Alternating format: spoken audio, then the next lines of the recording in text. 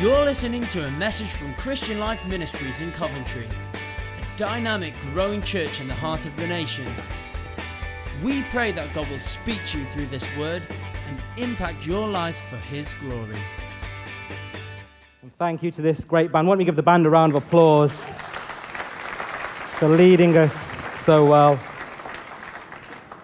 And good morning to you. It's great to be here, and it is my privilege to share some things today from the Word of God. And I've been really encouraged by this service this morning so far for many reasons. But, you know, when you prepare a word, isn't it great to know that God is aligning things already?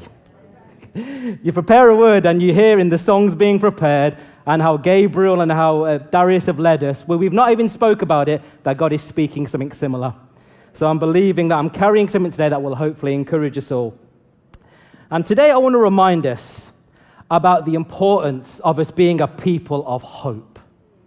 A people of hope. You know, when hope exists in our lives, it has the ability to change our perspective. Hope helps us to see that there is something more to hold on to.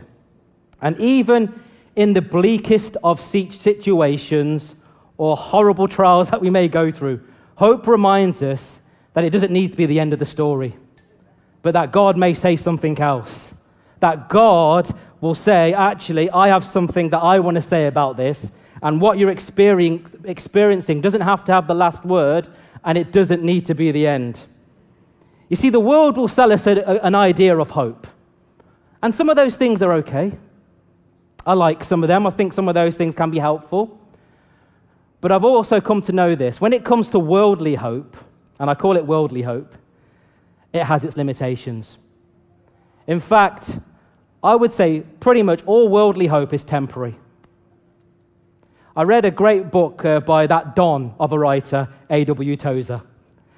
And he said, look, the world will offer you many things. It will offer lots of great things to you, but ultimately, at the end of your life, all it offers you is a grave. I know, it's a bit deep for the beginning of a message, I know. But it really struck me. But what is great is that godly hope is based on something else. Godly hope is based on God's eternal promises.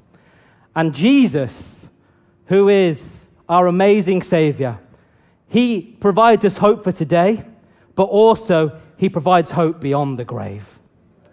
And I find that an amazing comfort in my life. And I find that hope to be a little bit more special compared to what the world offers. And so, this hope encourages us to keep having faith. You know, when we talk about hope and faith, there are so many parts of the Bible I could refer to today. I could go through so many books, Old Testament and New Testament. But I particularly like what Hebrews 6 has to say about this issue. And we're going to turn to Hebrews 6. So if you've got a Bible, why don't you turn with me to Hebrews 6? And I'm going to read from verses 13 to 20. And I believe they're going to come up on the screen as well. And this is what it says. It says, when God made His promise to Abraham, since there was no one greater for him to swear by, He swore by Himself, saying, I will surely bless you and give you many descendants. And so after waiting patiently, Abraham received what was promised. People swear by someone greater than themselves, and the oath confirms what is said and puts an end to all argument. Because God wanted to make the unchanging nature of His purpose very clear to the heirs of what was promised, He confirmed it with an oath. God did this so that by two unchangeable things in which it is impossible for God to lie, we who have fled to take hold of the hope set before us may be greatly encouraged. We have this hope as an anchor for the soul, firm and secure. It enters the inner sanctuary behind the curtain where our forerunner, Jesus, has entered on our behalf. He has become a high priest forever in the order of Melchizedek. And to give a bit of a background to what the writer of the Hebrews seems to be doing generally in this letter, he seems to really encouraging a church that seems like they need encouragement. They would appear to be discouraged in their faith along the way. I don't know what's happened, but it seems that there's been some troubles in their faith and in their journey. And he encourages them, or she encourages them, because we don't actually know who wrote it, and no one really can say for sure. And the general feel of the letter is that in the midst of trouble, strife, trials, the author is trying to say you need to persevere in faith and hope. You need to persevere and keep going. It's basically a call to keep going despite the troubles around them. And the author seeks to promote this perseverance through one key thing, through fixing their eyes on Jesus. That you will persevere if you fix your eyes on this great high priest, the one who has saved you. And then in the passage that we've just read, he uses a metaphor, or she uses a metaphor, when describing what this hope in Jesus looks like. And this verse is going to come up on the screen, what we read already. It says, we have this hope as an anchor. Everyone say anchor. As an anchor for the soul. It's the only time in the New Testament that we hear this description of Jesus, is in that verse.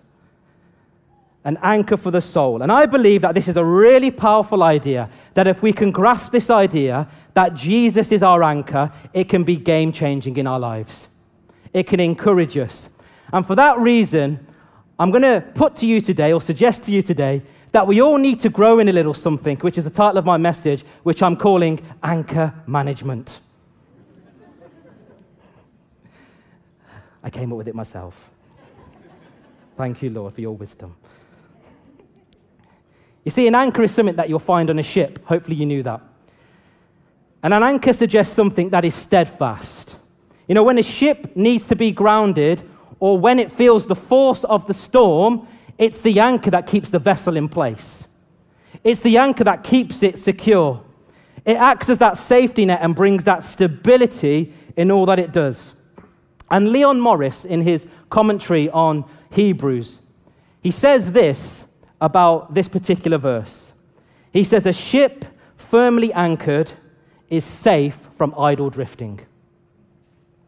It is safe from idle drifting. And the original idea in the Greek of this phrase, an anchor for the soul. Now, when you think of the word soul, you might think to yourself, oh, okay, that's my internal being, my internal man or woman, my spirit. And it can mean that.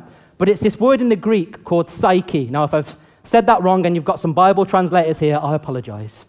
But I believe it's pronounced psyche, P-S-Y-C-H-E. And that word doesn't just refer to your internal person.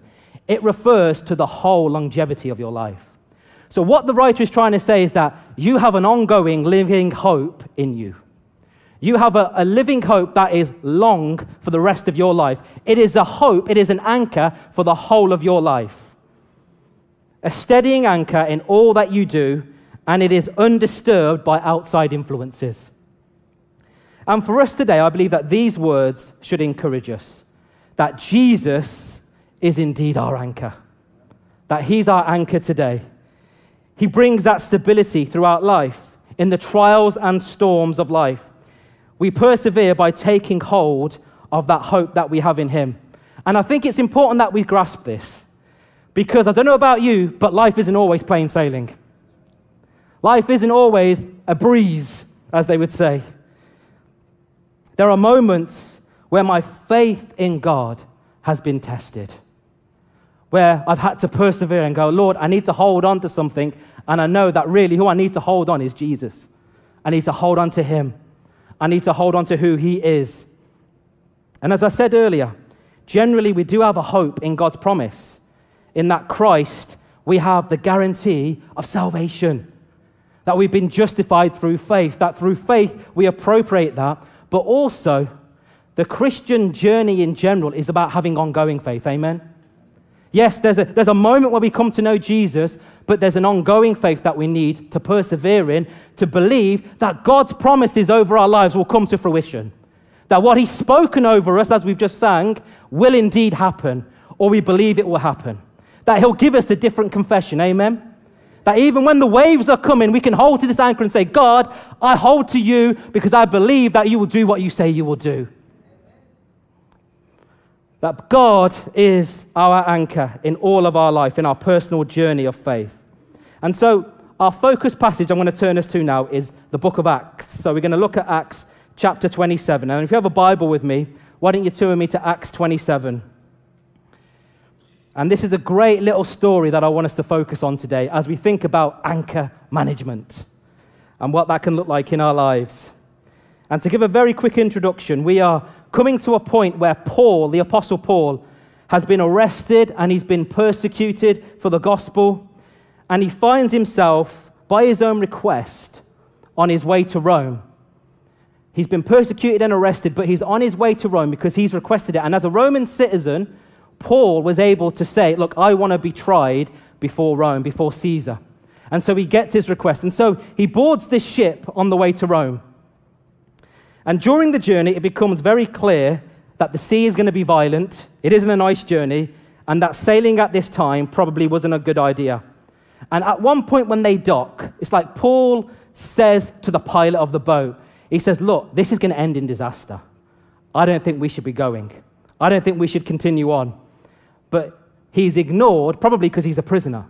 Probably because his opinion doesn't mean anything. But he's ignored. And then we pick up the story now in Acts 27, and I'm going to read from verses 13 to 26. It says, when a gentle south wind began to blow, they saw their opportunity. So they weighed anchor and sailed along the shore of Crete. Before very long, a wind of hurricane force called the Northeaster swept down from the island. The ship was caught by the storm and could not head into the wind, so we gave way to it and were driven along. As we passed to the lee of a small island called Cauda, we were hardly able to make the lifeboat secure, so the men hoisted it aboard. Then they passed ropes under the ship itself to hold it together, because they were afraid they would run aground on the sandbars of Syrtis. They lowered the sea anchor and let the ship be driven along. We took such a violent battering from the storm that the next day they began to throw the cargo overboard. On the third day, they threw the ship's tackle overboard with their own hands. When neither sun nor stars appeared for many days, and the storm continued raging, we finally gave up all hope of being saved. After they had gone a long time without food, Paul stood up before them and said, men, you should have taken my advice not to sail from Crete. Then you would have spared yourself this damage and loss. I just want to say, I think he couldn't wait to say that. But now I urge you, this is really important, but now I urge you to keep up your courage, because not one of you will be lost. Only the ship will be destroyed. Last night, an angel of the God to whom I belong and whom I serve stood beside me and said, do not be afraid, Paul. You must stand trial before Caesar, and God has graciously given you the lives of all who sail with you. So keep up your courage, men. For I have faith in God that it will happen. Why don't we all say, it will happen?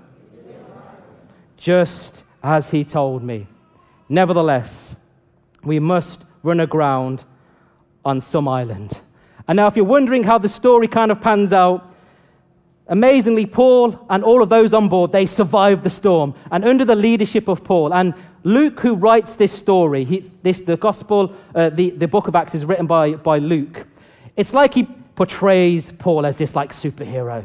You know, he's like this mighty man of the sea, you know, probably like someone like Thor today, you know, waving his hammer saying, I'll sort it all out.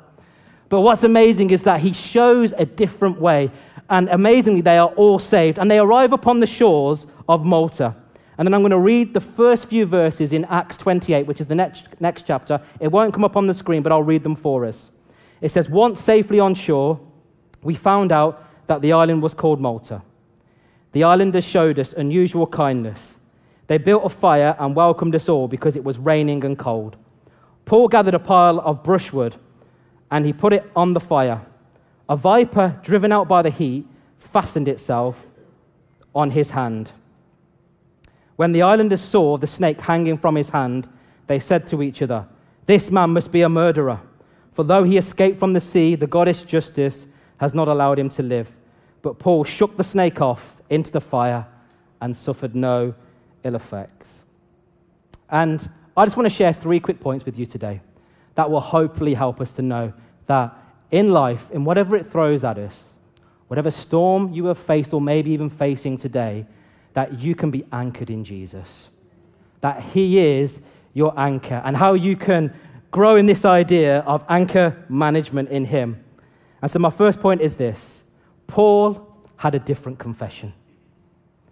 Paul had a different confession.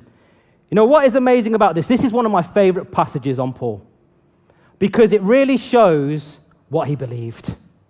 It really showed who he believed, and it really showed that he was a man of faith. And even though the storm got worse, Paul's faith remained.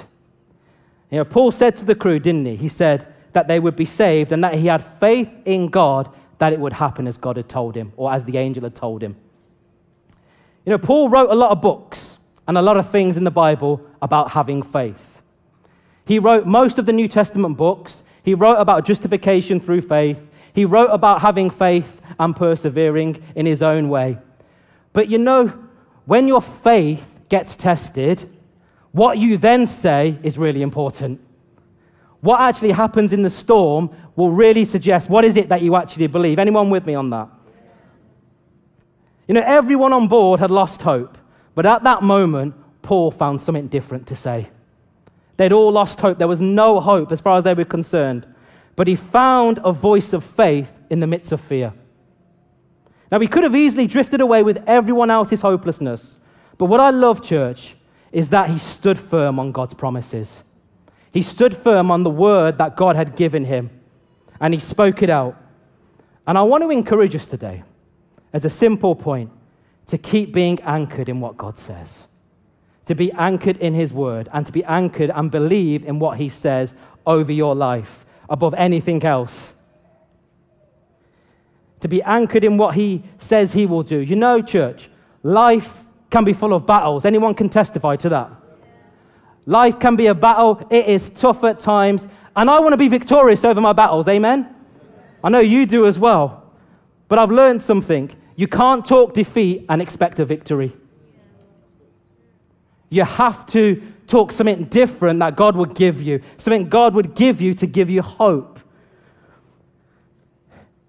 You can't allow your circumstances to block out the voice of God or the Holy Spirit. Now, it doesn't mean that the facts of your problems are not easy. I'm not saying that today. I'm not saying, yeah, just speak out God's truth and it'll be fine, it'll be easy. No, I'm not saying that. You've got to deal with it.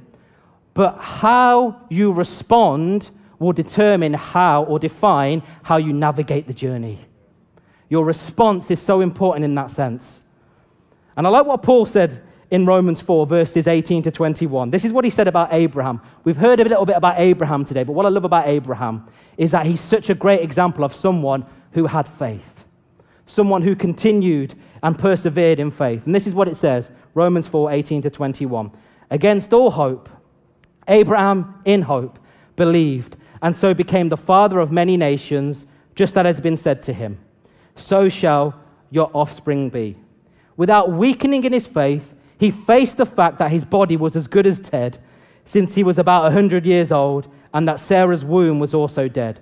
Yet he did not waver through unbelief regarding the promise of God, but was strengthened in his faith and gave glory to God, being fully persuaded that God had power to do what he had promised.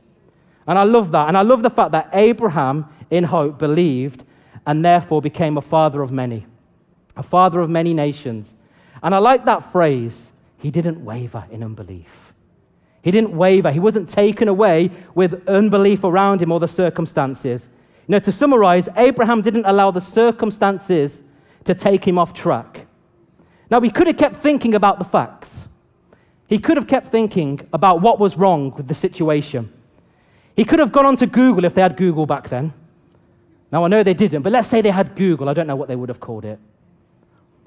And he could have put in, what are the chances of me having a baby at 100 years old? And looked at all the results and gone, okay. That doesn't look very good. Okay, what are the chances of my wife Sarah having a baby when her womb is dead? Okay, let's type that in. Oh, that doesn't look very good either. And he could have looked at all these results and said, you know what? God, I don't know if your promise is going to happen. God, I don't know if I should actually believe what you say to believe what you actually said. But what is great, church, is that even though he considered what was happening in the natural, he chose to believe what God promised. He chose to believe what God had actually said. He stood firm on what he had said. And I don't know how you navigate problems when you face them. I don't know what captivates your thinking today or what has captivated your thinking in the past, but I want to encourage you to keep being anchored on what God says, to believe God for what he has said, his word in your life. You know, Paul could have gone with what everyone else was thinking. And like Abraham, you know, he could have just said, look, the storm is raging, I'm probably going to die. Or my body is as good as dead, so I'm not going to have that promised child. But what is great is that he also, at the same time, he had the possibility. There was the problem, and it's real, and you have to face the facts, but what about the possibility of what God says?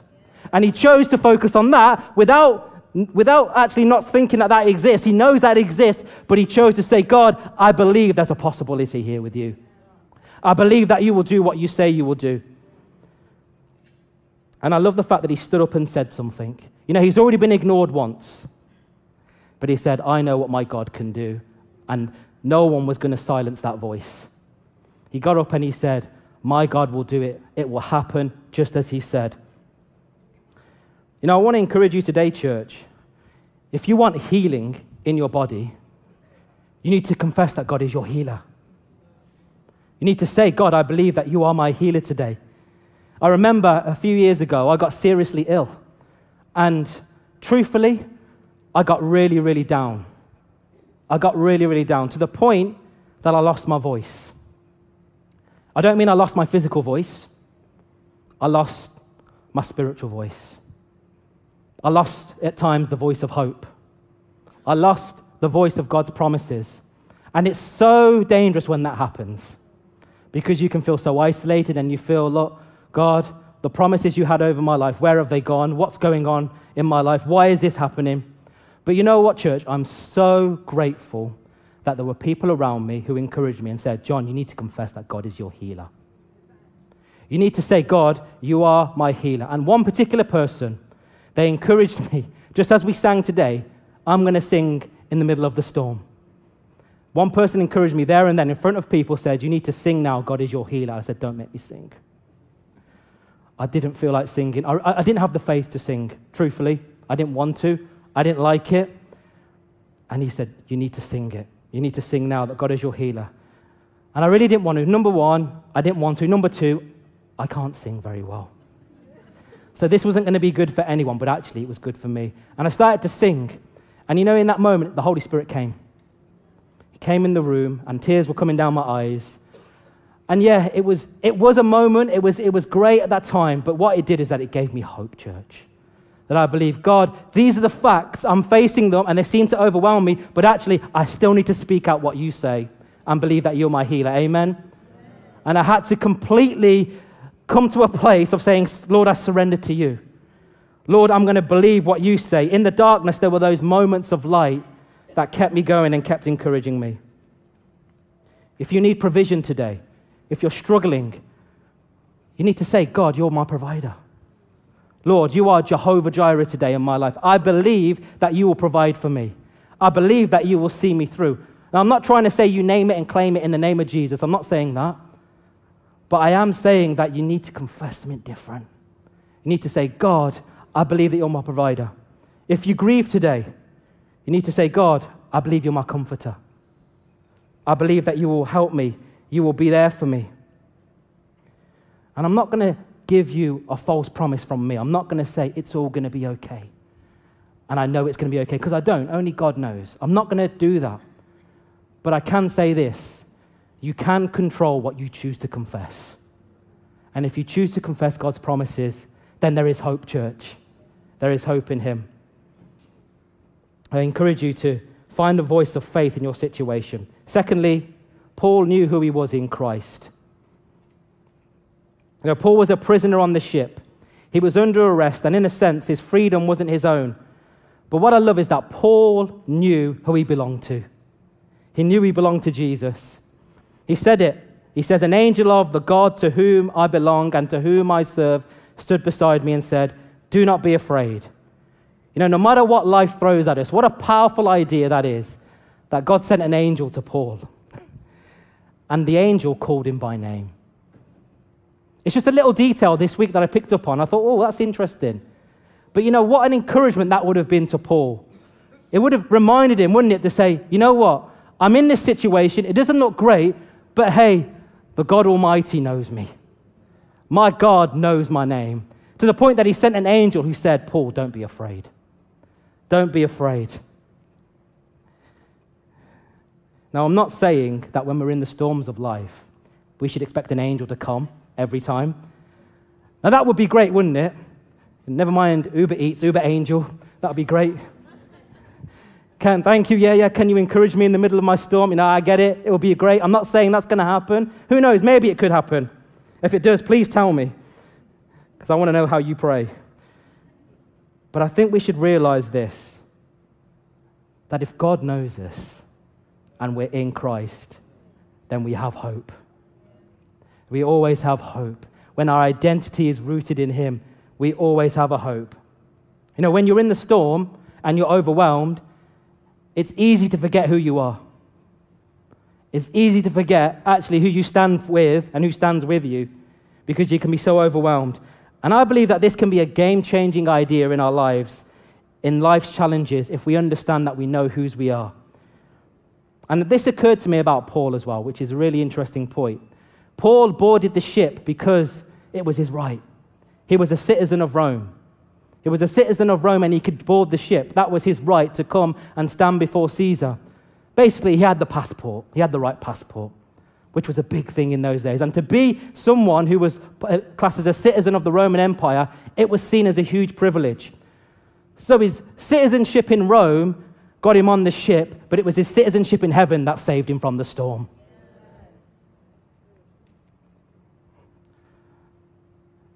As I said before, the world will offer you lots of great things. It will offer you privileges, and some of these are good and needed and necessary.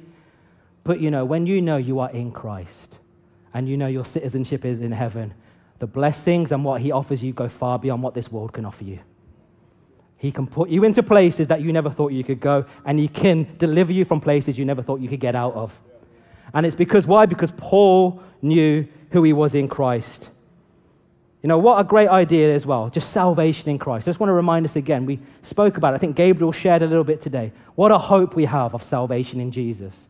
To know that after this life, we have something else because God has promised it and we have hope in Jesus. Every day, that is a hope for me, no matter what I face. That if I'm included in him, I have access to all the heavenly promises. Because that's what Jesus says, that's what it says in Ephesians. I've received all the spiritual blessings in Christ, and my citizenship might be here in Britain, but my true citizenship is in heaven, amen? And all of heaven's armies and all that is there is part of what God has put under my feet as well. And finally, and I'll invite the band up now, Paul's purpose was bigger than his pain. Paul was someone who was familiar with painful situations. He had a lot of pain. But what is interesting is that in the whole of Paul's life, when you read it in the book of Acts, and even when you refer to some of his epistles and his letters, it seems that God was always working towards a big purpose for him, a bigger purpose of what he wanted to do in him and through him. Paul had a promise that he would get to Rome, that he would stand before Caesar. But they landed on Malta. And it's great that they were saved. It was good that they were saved, absolutely. But he landed on Malta. Now, I'm sure Malta's nice. I'm sure it's a great place. And if you're from Malta, just say, I like Malta. I'm sure it's a nice place. But there are times when the promise still seems quite far away. And you can ask yourself, look, God, you said that this was going to happen. I believe this was going to happen. But what am I doing here? Why am I still nowhere closer to where you said I would be? How is this part of the plan? And if that's not enough, when they arrived on Malta, it says that Paul was bitten by a snake. It was bitten on his hand. And I'm sure that bite was painful. I'm sure that it wasn't nice to experience, on top of everything else he'd been through. But his response, again, Paul's response is great. What did he do? He shook it off. He shook it off into the fire and he kept going. And what did Paul do after them? Well, we're told, if you read on in Acts 28, that what he did is that he laid hands on a sick person and then they were healed. This is my point. The same hand that was bitten by that snake was then used to bring glory to God. He'd been bitten, it was painful, I'm sure, but God still used him to bring glory to his name. Why? Because he was the Apostle Paul, the apostle to the Gentiles. He was there to go and bring the kingdom of God. That was his purpose. He was the Apostle Paul. He wasn't the Apostle Payne. He was the Apostle Paul, called to be an ambassador for Jesus, called to bring healing to people through the name of Jesus, called to share the gospel. And I just sense that some of us need to know today that your pain doesn't need to define you. Your pain doesn't need to be the last thing that you feel. But you may need to shake it off and say, Lord, I might be on a detour. I might have been battered by the storm recently. I may have been through some tough times, but I'm going to believe that my purpose is going to speak louder than my pain.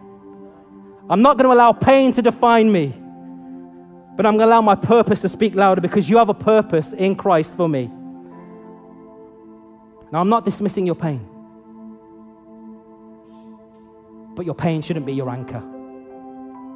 Jesus is your anchor, and his purpose over your life is your anchor. And we can refuse to be dictated by our pain today. I don't know what you've been through. I don't know whether someone wronged you years ago or even recently. I don't know if you struggled with something. I don't know if it's health issues or whatever it is. But I want to encourage you today to keep focusing on your purpose and not just think about your pain. Believe that even God in this season could use what you're going through for his purpose, to have a different perspective and a different mindset. You know, if you connect more with your purpose than your pain, you'll have hope. And the ship was destroyed. That's what we're told. The ship was destroyed, what Paul was on. But that doesn't mean that God's finished. God can still rebuild. He is the great restorer. Even when we go through horrible, painful things, he can still restore. He can still help us and grow us. And it doesn't need to have the last word. But actually, God would say, you don't need to be defined by what has happened, but actually, you can be defined by what's going to happen.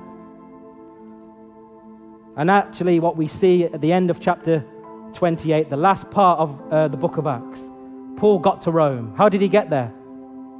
By a different boat. He got there in the end.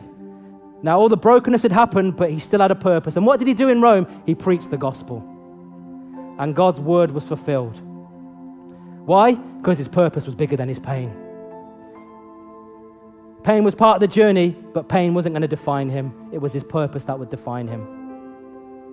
And I don't know what you're going through today, or what situation you're in, or what you've been through, or how you're feeling today. And as a response, I'm just going to simply invite you today to remind yourself and to come to God and say, Lord, you're my anchor. God, I want to be anchored in you. I don't want to be defined by anything else. I don't want to be defined by anything that is not of you. Lord, I'm going to believe you that you will do what you say you will do in the face of the facts. And I'm going to believe that in you, I have a promise in Jesus, that I have identity that is rooted in him. And I'm also going to believe that my purpose can be bigger than my pain. And as we respond today, I'm going to ask us all to stand.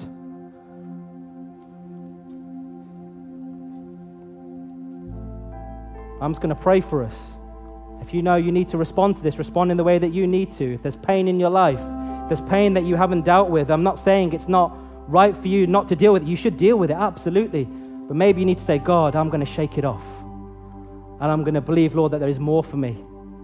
So if you need to respond in whatever you need to do, you might need to lift your hands to heaven right now, to the God of all nations, the God who is greater, yeah. If you need to respond now to this and say, Lord, you are greater than it all, and your purpose will prevail in my life, and your promise will prevail. Lord God, I thank you today, God, that you are indeed the anchor in our soul for the whole of life today, God. And today, Lord, I pray for everyone here. And I say, Lord, would we know, Lord, that as you as our anchor, we have an eternal promise in you, firm and secure, that cannot be shaken today. And Lord, we come today, Lord, with whatever it is we've been through, where the storms have battered us, where the storms have raged against us, Lord. I pray, Lord, that we would come today knowing, Lord, that you will bring us through, that you are the one that gives comfort and hope. You're the one that gives us the word to stand on, to have a different confession. You're the one that reminds us that in Christ Jesus, we have been saved, and therefore we have an eternal hope that goes beyond this world and beyond this life. And Lord, where our pain in our life, the pains of the storms, the pains of what we experience have held us back, Lord, we say no more today in Jesus' name, and we shake off that snake. We shake off that pain that may be on us, and we say, Lord, release us from that, Lord. Let us continue to walk in our purpose and believe, Lord, that our purpose is bigger than our pain today. That your promise is bigger than any confession of man or this world, but your promises are eternal, and yes and amen in Christ. So we come today, Lord, and we say, bring freedom into our hearts, into our lives. Let us see you deliver us, Lord, today. In Jesus' mighty name, amen.